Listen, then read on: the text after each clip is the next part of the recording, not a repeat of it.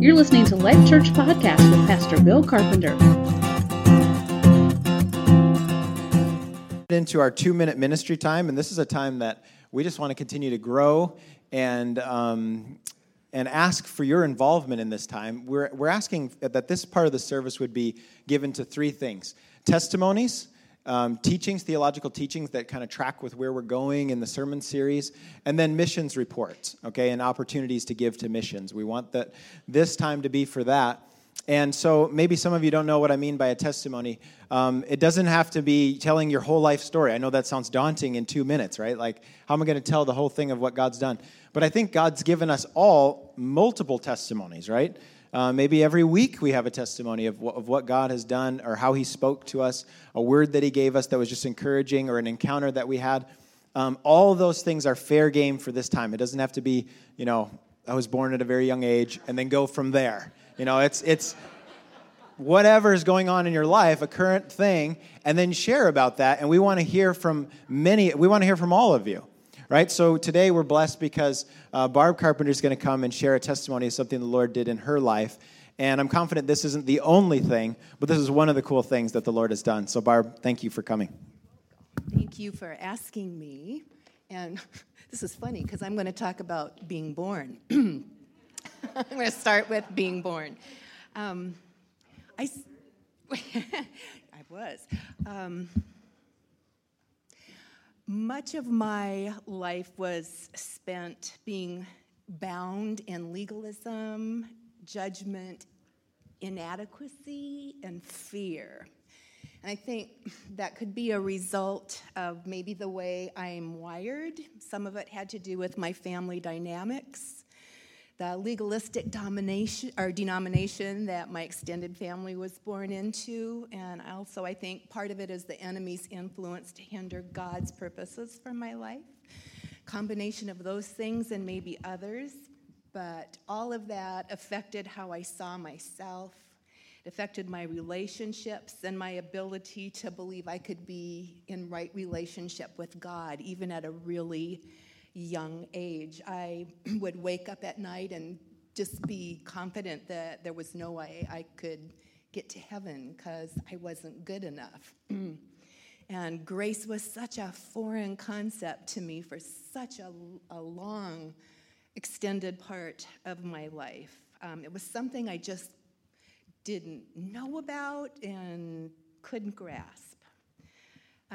Salvation and acceptance of others was something I deeply desired, and I worked really hard to earn because I thought it had to be earned.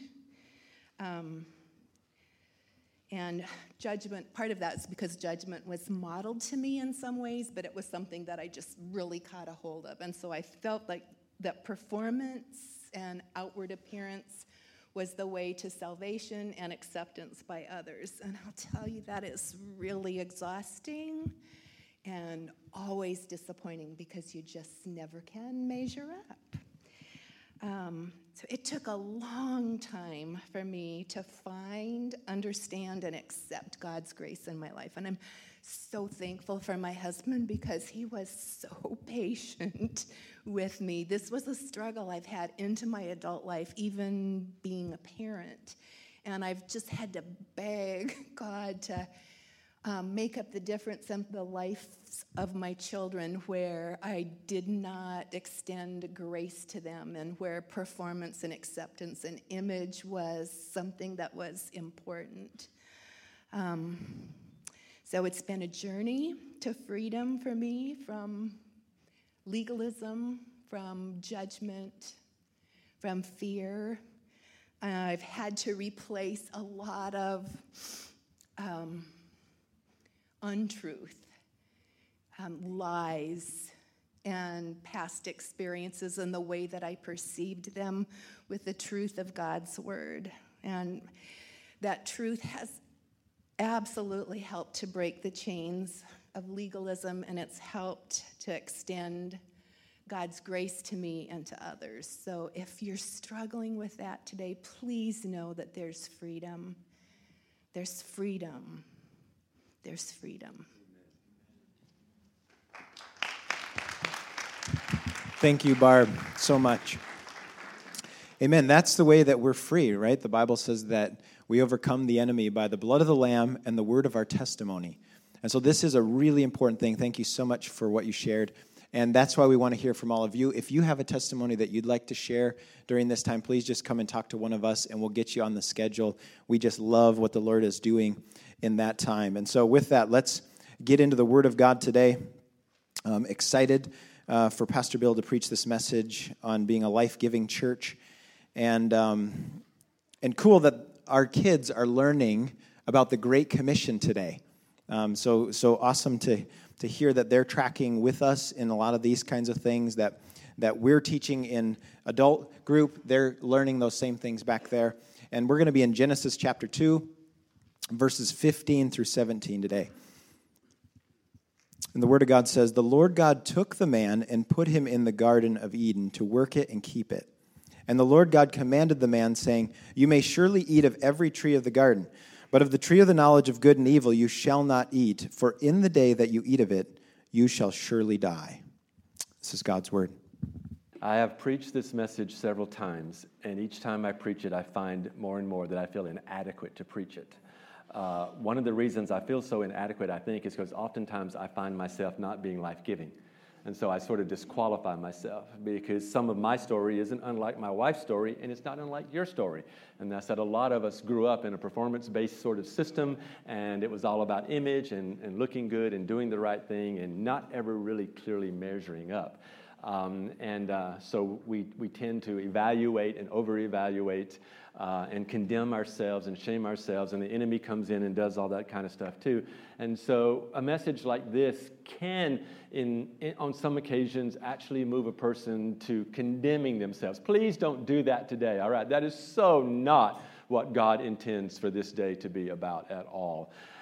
When I was in art school many, many years ago, we would have a drawing class 4 hours a day, 2 days a week. And oftentimes we would find ourselves in various places in the city of Sarasota, Florida, to draw.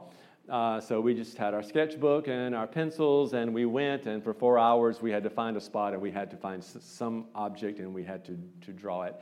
And numerous times we found ourselves in a domed glass facility. And it was huge, and it had pathways, and there were all kinds of trees growing inside of this greenhouse, if you will. And on those, the trees were not the piece, all right, the important piece of the story at all. I'm going to be talking to you about 2 trees today, but trees are not the piece here. It was the orchids that were growing on the trees, and this was an orchid greenhouse. And so we would go in there, and there were literally thousands of orchids, and they were always in bloom inside of this greenhouse. And drawing away, but often like wandering away somewhere else in the process. And one of the workers came by one day, and I just said, "How do you do this? Like, how do you keep all these orchids so beautiful? Like, my mom used to try to grow an orchid, and she would go buy it at the 5 and dime store. That's what they were called back in the day, all right? And but it was like a Walgreens today or something like that, But she would buy these orchids, and 3 weeks later, they were dead. And she seemed to never give up. She was optimistic that one day she would find the right orchid and it would grow, but it never did. And so my experience with orchids were that they're difficult to grow and they usually die. And here are all these magnificent orchids that we were drawing. And I said, "How do you do this?" And she said, "Oh, it involves a lot of things. We keep just a precise temperature. We keep just a precise amount of humidity. We have filters that filter out some of the salt air that comes in from outside. And so we watch many, many different variables, and we keep just the right culture in here for these to flourish." And I remember the first time I heard a message about being life-giving. It dawned on me that a part of being life-giving is having the right culture, creating a culture, not settling for a culture. The world will give you a culture. The world will tell you the culture that you need to thrive and to flourish. But God speaks of a different culture, and God wants very much for you and I to flourish in His culture. And He has provided the precise things that need to happen and need to take place and need to be present for you and I to flourish. And one of those things is for you and I to be life-giving. That is an absolute, essential, and important part of the culture that we need to create so that other people can feel like that they can come to God and that we can present our message with validity and with integrity and with power. I want for the day to be every day that anyone who walks into Life Church for any reason, for any experience, any service, whatever, that when they walk in, they can say to themselves, all right, I'm okay here. I'm accepted here. I'll be all right here. This will be a place I can set, I can land, I can plant, I can flourish. And not one single person would feel that this is not a place for them. That is truly being life-giving, all right? And there are certain characteristics of that kind of culture and that kind of environment. And I want to maybe talk about those a little bit today. But I want to help you to understand what does it really mean to be life-giving. You can have two churches in a city. They can both be of the same faith. They can be of the same stream, if you will. They can be the same denomination. They can read the same creeds on Sunday morning. They can do the same kind of liturgy. They can sing the same kinds of worship songs. They can do all kinds of things. And yet they can be very, very different kinds of churches. Simply because one brings life and one brings death. And it's because of where they are living. And I want to try to explain that to you just a little bit this morning, because what David read to you is that the Lord put Adam and Eve in a garden.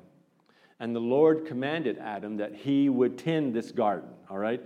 And that in tending this garden, that he was privileged to eat from the various trees in the garden. But then the Lord said, but there's one tree in the garden that I don't want you to touch, all right? And that is the tree of the knowledge of good and evil. Don't eat of that tree. He says, for the day that you do that, immediately when you do that, you will die. Now, we know from the story that Adam and Eve did not die physically in that moment, but they began to die. And the immediate death was a spiritual death. They were separated from the Lord by their act of disobedience, all right? So what I want you and I to understand is that same kind of situation, that same kind of culture, that same kind of spirit happens today when you and I choose to live in the wrong tree. When we choose to live out of that place of only the knowledge of good and evil, as opposed to living out of that place of life, then we miss it. We completely mess the system up, okay? And that is not where God intends for us to live. So the same warning is for you and I. When we operate out of the tree of the knowledge of good and evil, that is a place where we are subject to death and not life. And I want to say to you and I that it is imperative that if we're going to be on mission for God, if we're going to serve God and be outreach-minded and outreach-focused, and we're going to care about the people of our neighborhood, and we're going to declare that we're going to be open and that we're going to be multicultural and that we're going to embrace the ethnicities and that we're going to care about one another and that we're going to live in this life-giving place, then it is imperative that we stay in the right tree. And we can't be jumping around, all right? We can't be playing in two tree houses here, okay? We can't go back and forth. We have to live in that place where God wants us to. And what I believe that can happen for you as an individual, I believe it also happens for churches as well. And so we declare that we are the kind of church that believes that Jesus is the only solution for our sin problem. We don't believe that there's any other solution. The Bible breathes revelation to you and I. It speaks revelation into our hearts and into our minds. And so theoretically, we should be life-giving. You see, the Bible says that God loved the world so much that He gave His Son. So Jesus came. That's what we're celebrating right now, okay? The problem is that right now we jump into another tree called the Christmas tree, and we get into consumerism, and it's for me, and it's all I want, and we just stay there until Christmas is over. Forget everybody else. I don't care about anybody else. What am I going to get? What do I get out of this deal? What is for me? And we even start to approach God that way in our worship and in our prayers and in our service to Him and saying, okay, what can you give me? What do I get here? And we get really consumeristic with God. Jump out of that tree now, all right? Get back in the tree that God wants you to be in, which is the tree of life. And so as a church, we have to do this as well. We have to say that there are certain fundamentals about our faith, and one of them is that we are going to be truly life-giving. Unfortunately, we've all probably been in circumstances or in church settings where it didn't feel that way. It didn't feel safe. And there was unwritten expectations or unwritten laws that had to be followed. You maybe have lived that in your family life somewhere where certain expectations were made. The problem with certain unwritten expectations, whether it's in a church setting or a family setting or between a married couple or parents and children or whatever, is that the danger is that the bar can always move. The bar is never static. All right? And so expectations move up and down. And you feel like you have to perform based on whatever that unwritten law is that seems to be in place. The problem is you don't even know what that is. And some of you are wired for that. Like some of you would walk in a room and you would immediately ask, okay, what's expected of me? If you're going to join a church, what do you want to know? Okay, what do they want me to do? What do they expect of me? What do I have to do to be a part of this? And what you're really saying is, okay, how do I have to perform to be accepted? And we want to wash that out. We want to get that out of our thinking and out of the system because that is the wrong culture. That is a culture that says you've got to perform in some way. You've got to do something, and doing something is what matters, not what God has already done. And so we need to come back to an understanding of what it means to not only be life-giving, but be able to benefit from being life-giving. All right? We want to enjoy our life together. And please understand, this is a disclaimer. This is not a message promoting mine and Pastor Dave's personality style. All right? We are from Fun Country. We love to laugh. We love to have a good time. We love to play. We integrate that into all of our ministry, all right? We are like that. I know not everybody is wired that way, okay? But this isn't about promoting our personality style over some other personality style. This is saying that regardless of what your personality style is, regardless of how you're wired, what your DNA is about relating to other people, regardless of what has happened to you in your history, there is a culture that we can create here where you and I and all of us together can flourish, all right? And we can have life and we can do life together, and we're not pointing fingers at other people. We're not judging other people. We're not becoming victims of circumstances that have entered into our lives. We're becoming the recipients of the good grace of God that He has bestowed upon us by sending His Son to die for us and to free us from our sin. That's where we want to live. We want to live in that kind of grace and that kind of place because it will affect all of your decision making. It will affect how you relate to other people. It will affect how you see yourself. It will affect very much how you relate to God the Father. And all of this is essentially important for you and I so that we not only can flourish, but we help to create the environment for others to flourish as they are coming in. Are you following me here with this? This is extremely important for you and I to desire to develop this culture with one another. All right? Take it home and develop it in your own home. All right? This is a place where we're going to begin to do things as the Bible tells us to do them. Whatever is praiseworthy, whatever is good, whatever is noteworthy, and so on. Think on those things. All right? So we're going to actually begin to respond to the Holy Spirit's leading as the Holy Spirit convicts us of ways that we have not been life-giving. But we are not going to be shamed by that or condemned by that. We're going to learn how to lay that down so that we can relate properly to one another and be life-giving with one another. All right? So we can take some honest looks at ourselves, hopefully, as we go through this. Let me give you a good example of someone who has done this. George Washington Carver was one of the greatest American heroes, in my opinion. He exemplified a life in his day, I think, that was totally living in the tree of life. He was the son of slave parents. He was raised in abject poverty. He could have been bitter. He could have been angry, and for a lot of different reasons. But he chose not to let the knowledge of good and evil infect his spirit or poison his heart and his life. He lived a life where he actually said, and he's quoted, he said, I will never let another man ruin my life by making me hate him. Isn't that great? That is powerful. All right? And this is how we are to live. All right? We never allow someone else's actions.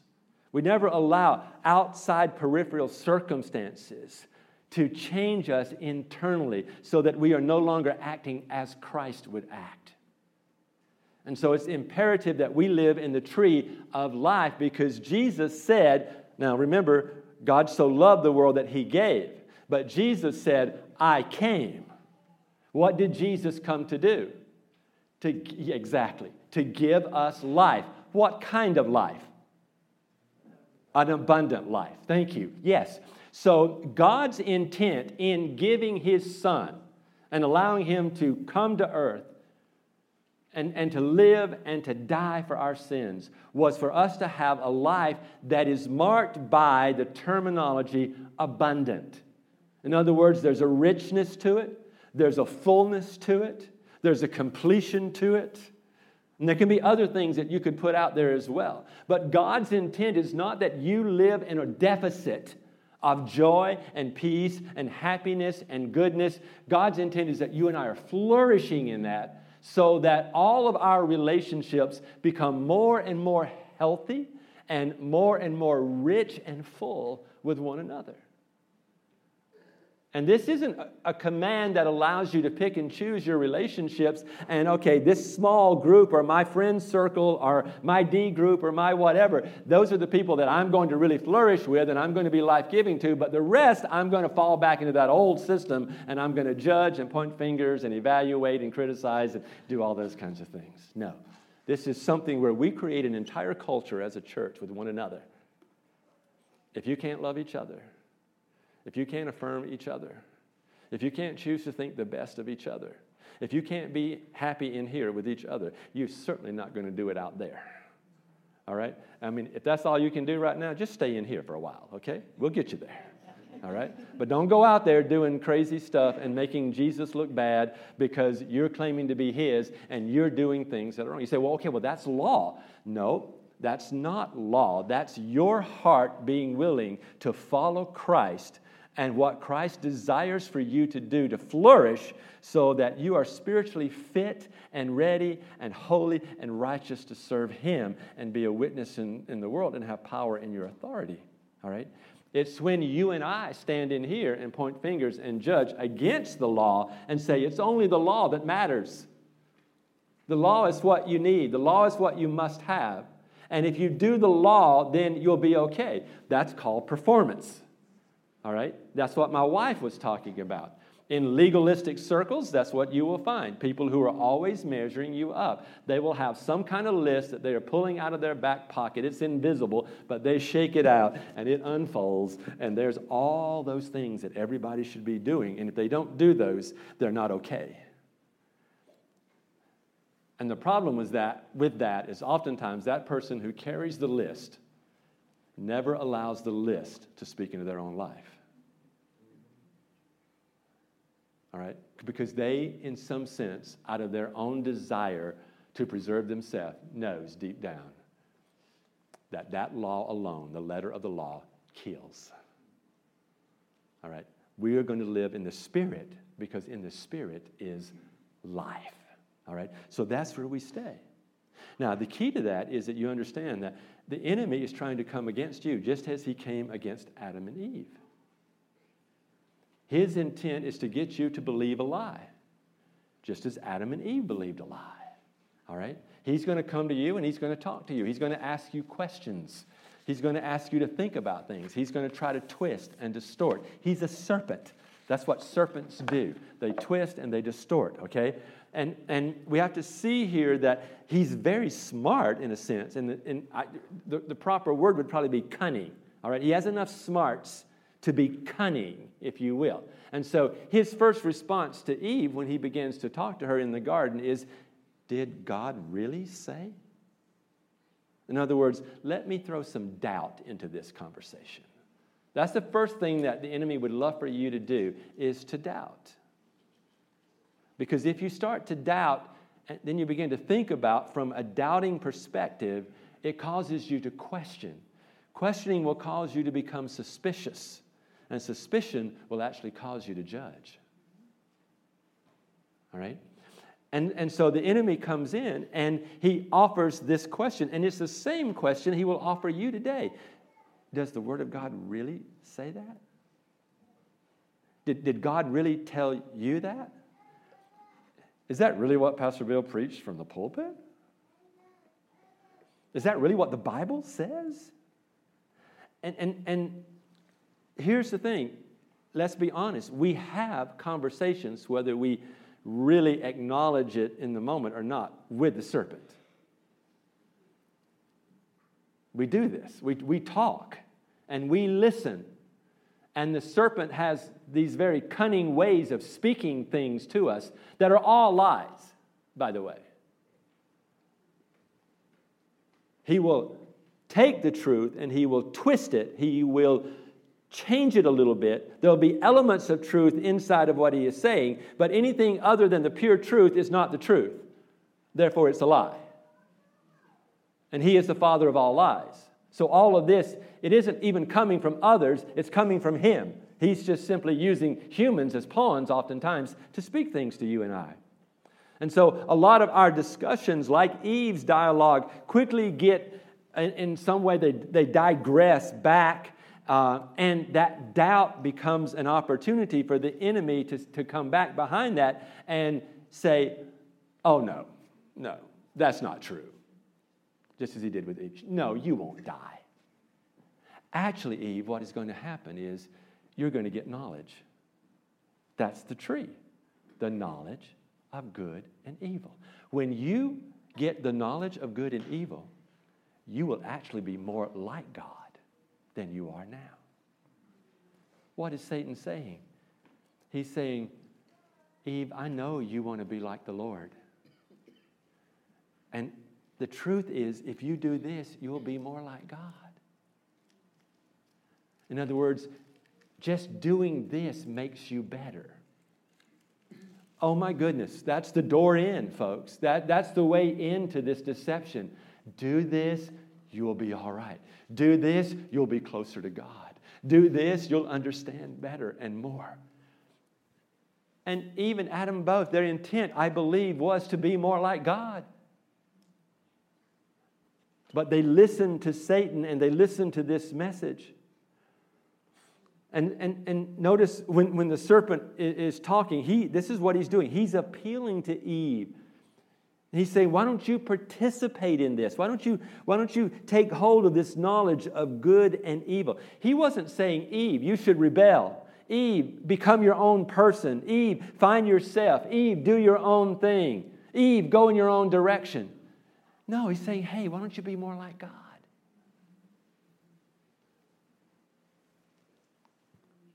You find a lot of people who are trapped in legalism.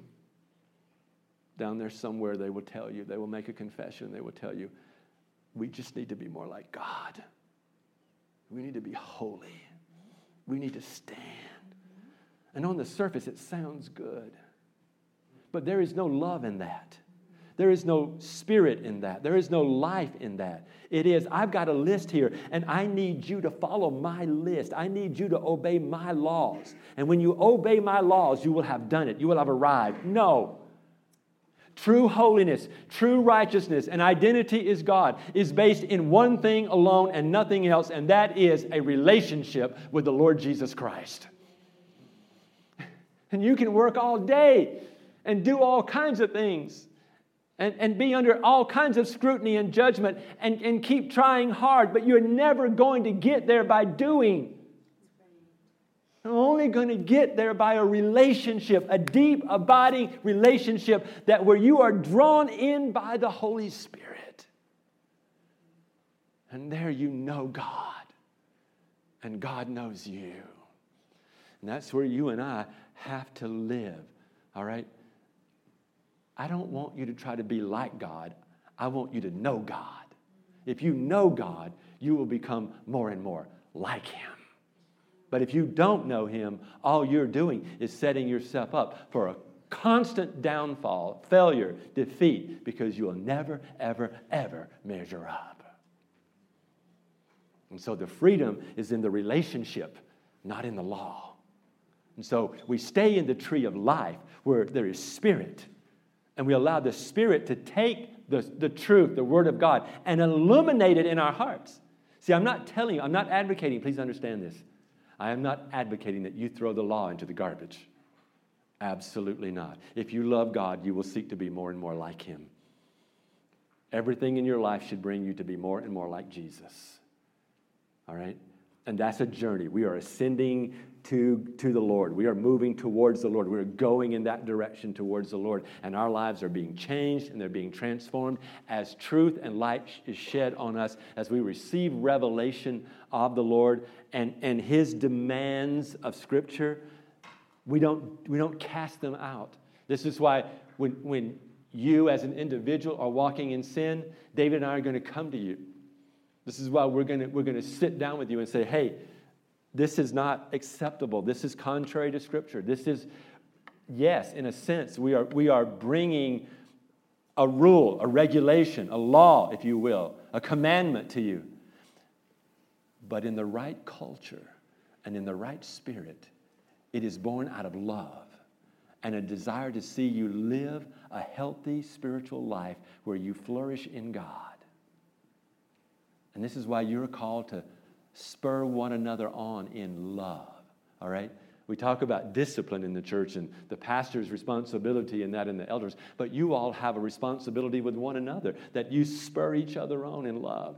And that phrase there is just like the imagery that a lot of you would put in your head. It is like a cowboy's spur, and it's like he hits that horse in that really tender, vulnerable place right in front of the back hip, so to speak. And when he does, before that horse runs, he shakes. All right? It hurts. There's a little jolt of pain there with that spur, and that horse shakes for a moment and trembles and then takes off. You and I sometimes have to touch the tender places in one another's lives. When we do that out of a care and a love and a desire to help one another, to build each other up, and to cause each other to flourish in the truth of God's Word and the power of the Spirit. And that's where you and I live. We live in that place. In other words, we are looking for the best in somebody. And when something gets said about somebody, we don't go there. We don't think that. We don't agree with that. We immediately say, okay, that may or may not be true. I don't know. But I need to find something good in that person. And that's where we start. We don't land there after scrutiny and evaluation and interrogation and whatever. No. The first thing I'm going to do is find something good to think about somebody. And I'm going to think that first, and I'm going to stand there, and I'm going to position myself out of that place. What good can I think about you? And then we do that with other aspects of our walk in our life. We do that in the context of the church as well. The enemy is going to constantly try to appeal to you on the basis of performance and merit in some way. You've got to discount that. You've got to deny that. You can't be tempted to fall into that place. All right? Even if you see that fruit and it feels good or it looks good to you. All right? Please understand, we're talking about things. Well, I remember when I was a kid and I was reading Bible stories, it's like every Bible story I read for years and years. And I had the same Sunday school teacher for probably a decade. We were a really small church, and even though I progressed from, the preschool, kindergarten, elementary, same story. The story doesn't change. Unfortunately, the illustrations didn't either. There was Adam standing behind a bush. There was Eve, long hair in front. And there was the apple. I mean, I'm talking a lot of you right now thinking that we eating apples. No, this is about consuming something which is like a culture, like a mindset, like a principle, like a deception, like a stronghold that the enemy establishes in our mind. This is what the Bible says. You have to cast down every thought that sets itself up against the very nature and character of God. You have to do that. You cast it down so that it does not control your thinking or your decision making or how you react or relate to other people. And so you begin to live in a place of flourishing just around you. You start to make those changes that are necessary in you. And in a good system, when somebody who is tired of the old system changes, it forces change in everybody else. And so you and I spur each other on. We help each other to change. And we don't do that by judging and condemning one another. We do that by encouraging and challenging one another. And we do that out of the motivation of love, all right? And I know that you can get all kinds of knowledge. I understand that. You can get, listen, I'm not saying knowledge is bad. Please understand that, all right? If you're sick, you go to a medical doctor because they have tremendous knowledge. And that knowledge is helpful. That knowledge is useful. If something goes crazy on my car, I go to the mechanic. I don't even think about fixing it. All right? I don't have that knowledge, but I go to the one who has that knowledge. I'm not advocating that knowledge is wrong or knowledge is evil. I'm simply saying be careful what you take in. And as we are life-giving and as we are flourishing, folks, it ain't about an apple. It's about these mindsets and these principles, and we need to have a good understanding of who our God is, yes. That's the starting place. He's the creator. He is big, and He has created all things, and He is sovereign, and so He's at the top. You and I come under that. We come under the authority of the Father. And notice what happened when Adam and Eve sinned. It says that Adam and Eve hid themselves. Shame hit the world in their disobedience. And it says they knew that they were naked. See, over here it says Adam and Eve were in the garden. They were hanging out. They were naked. They didn't even know it. They were innocent. Just a little bit later, it's over here, and it says that Adam and Eve realized that they're naked, and so they hid themselves. They didn't know what to do about it, so they just hid themselves. But see, they had the knowledge of good and evil, spoke to them, the enemy shamed them, and now here they are. And they're helpless, in essence, so they hide. I have 3 children. Growing up, they would absolutely be mortified if they knew I was about to tell you this. It's a good build-up, isn't it? You can't wait. There is some point in our history where every one of my children, when they were little, ran outside in a public place naked. You know yours did too. Just, as we say down south, naked as a jaybird. Just free, just running around in the front yard. Never did one of them go in the backyard. Front yard every time.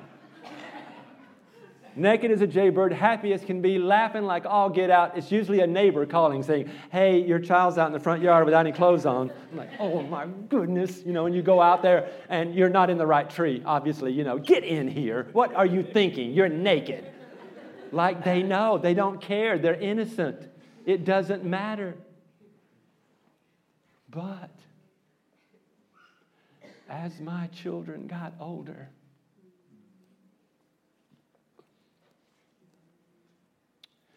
there were times when they would walk in the house, and I just knew, it's not right. Something's not right. It's not open. It's not free. They're not coming to me. They're avoiding me. They're hiding. What are they hiding? the key to the success of that moment is which tree I am in. Because if I am in the tree of the knowledge of good and evil, I want to just find out what you did. And I want to deal with it. And I've been there as a parent. So have all of you. Not a pretty place, is it? Or you've been the victim of that kind of situation with your parents. Not a pretty picture, is it? Okay. The Bible says Adam and Eve realized they were naked and they hid themselves. And then it says, and God came in the cool of the day. That's the best part of the story. Yet, though you were a sinner, Christ died for you. God came into the garden. Adam, where are you? We know God knew where he was. God knows everything. God's everywhere. But in some form, he comes down into the garden and he calls out to Adam by name. Adam, where are you? Because he wanted him. God didn't need to be informed where Adam was. God needed Adam to understand where spiritually he had become.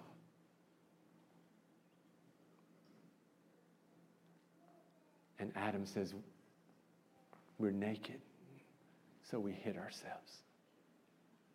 And of course, God said, who told you that? What's happened? God's not just going to sweep your sin under the rug, nor are we. But you and I need to understand that even though we have sinned, God has made a way. He has not stopped coming after us. And he keeps coming. And he keeps coming. And honestly, that's the Advent message. He's come. He is Emmanuel. He is God with us. All right? He keeps coming. He keeps coming. He keeps coming. And that's the message that makes you and I missional. That's the message that makes you and I ready to go out there into the neighborhood and beyond. That's the message that propels us to not give up seeking the lost, because we understand that it is not God's will that any should perish, but all should have eternal life. And so he comes. He comes. And that is the foundation of a life-giving ministry, is that he never, ever condemns us under the law. But out of the Spirit, he draws us to him.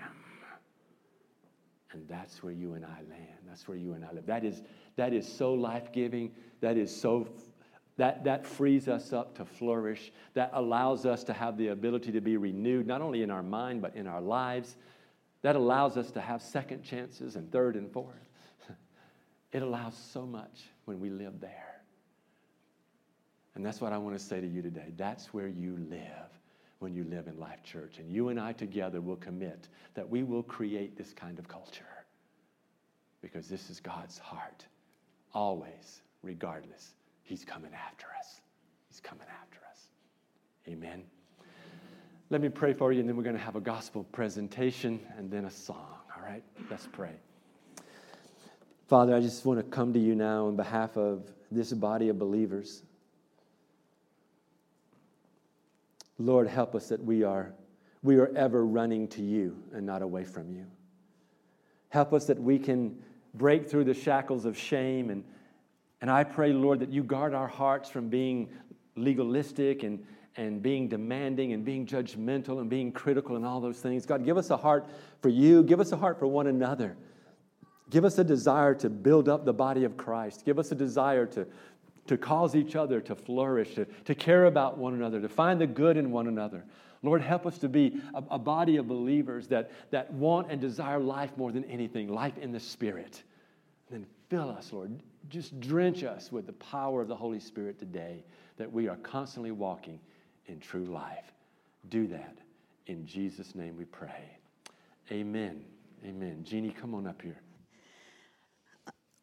As Pastor Bill was telling the story about the orchids, it reminded me of when we were in India, and we took a weekend trip up into the Himalayan mountains to Darjeeling. And I was surprised when we got up there and we were walking around the village that there were all these beautiful orchids growing in the trees. And I thought about the orchids that Bill was talking about. And they were taken out of their element. They're put in a place that's not natural to them. And they have to constantly work and be worked to stay beautiful and to grow. But these orchids in the mountaintop were in their element. They actually grow on trees. The tree is their life. That's where they find life. And that's what happened in the garden with sin. We were taken out of our element. We were taken out of that place of nourishment and thrust into a place where we constantly have to be on, covered, work. But because God loved us so much, He sent His Son to bring us back into that communion with Him, to bring us back into that element where we are attached to the tree of life. And He did that through His Son, Jesus, who came down, who became like us, became one of us, for us. And He walked this earth and He talked the things that His Father told Him to speak so that we would know what it takes to be in that place of perfect union with our Father. But it didn't end there. He went to the cross. He died for us. He bled for us. He was beaten for us so that we could come back to that place and be reattached to the tree of life, to the element that keeps us alive and nourished and growing in His love.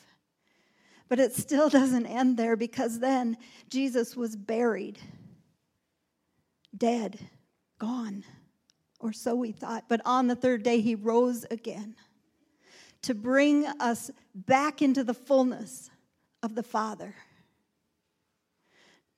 Now, if you've not heard this message before, if this is a place where there's that longing, that emptiness in you to be reattached to the tree of life, to the Father who loves you, the prayer team is going to come up, and I invite you to come for prayer.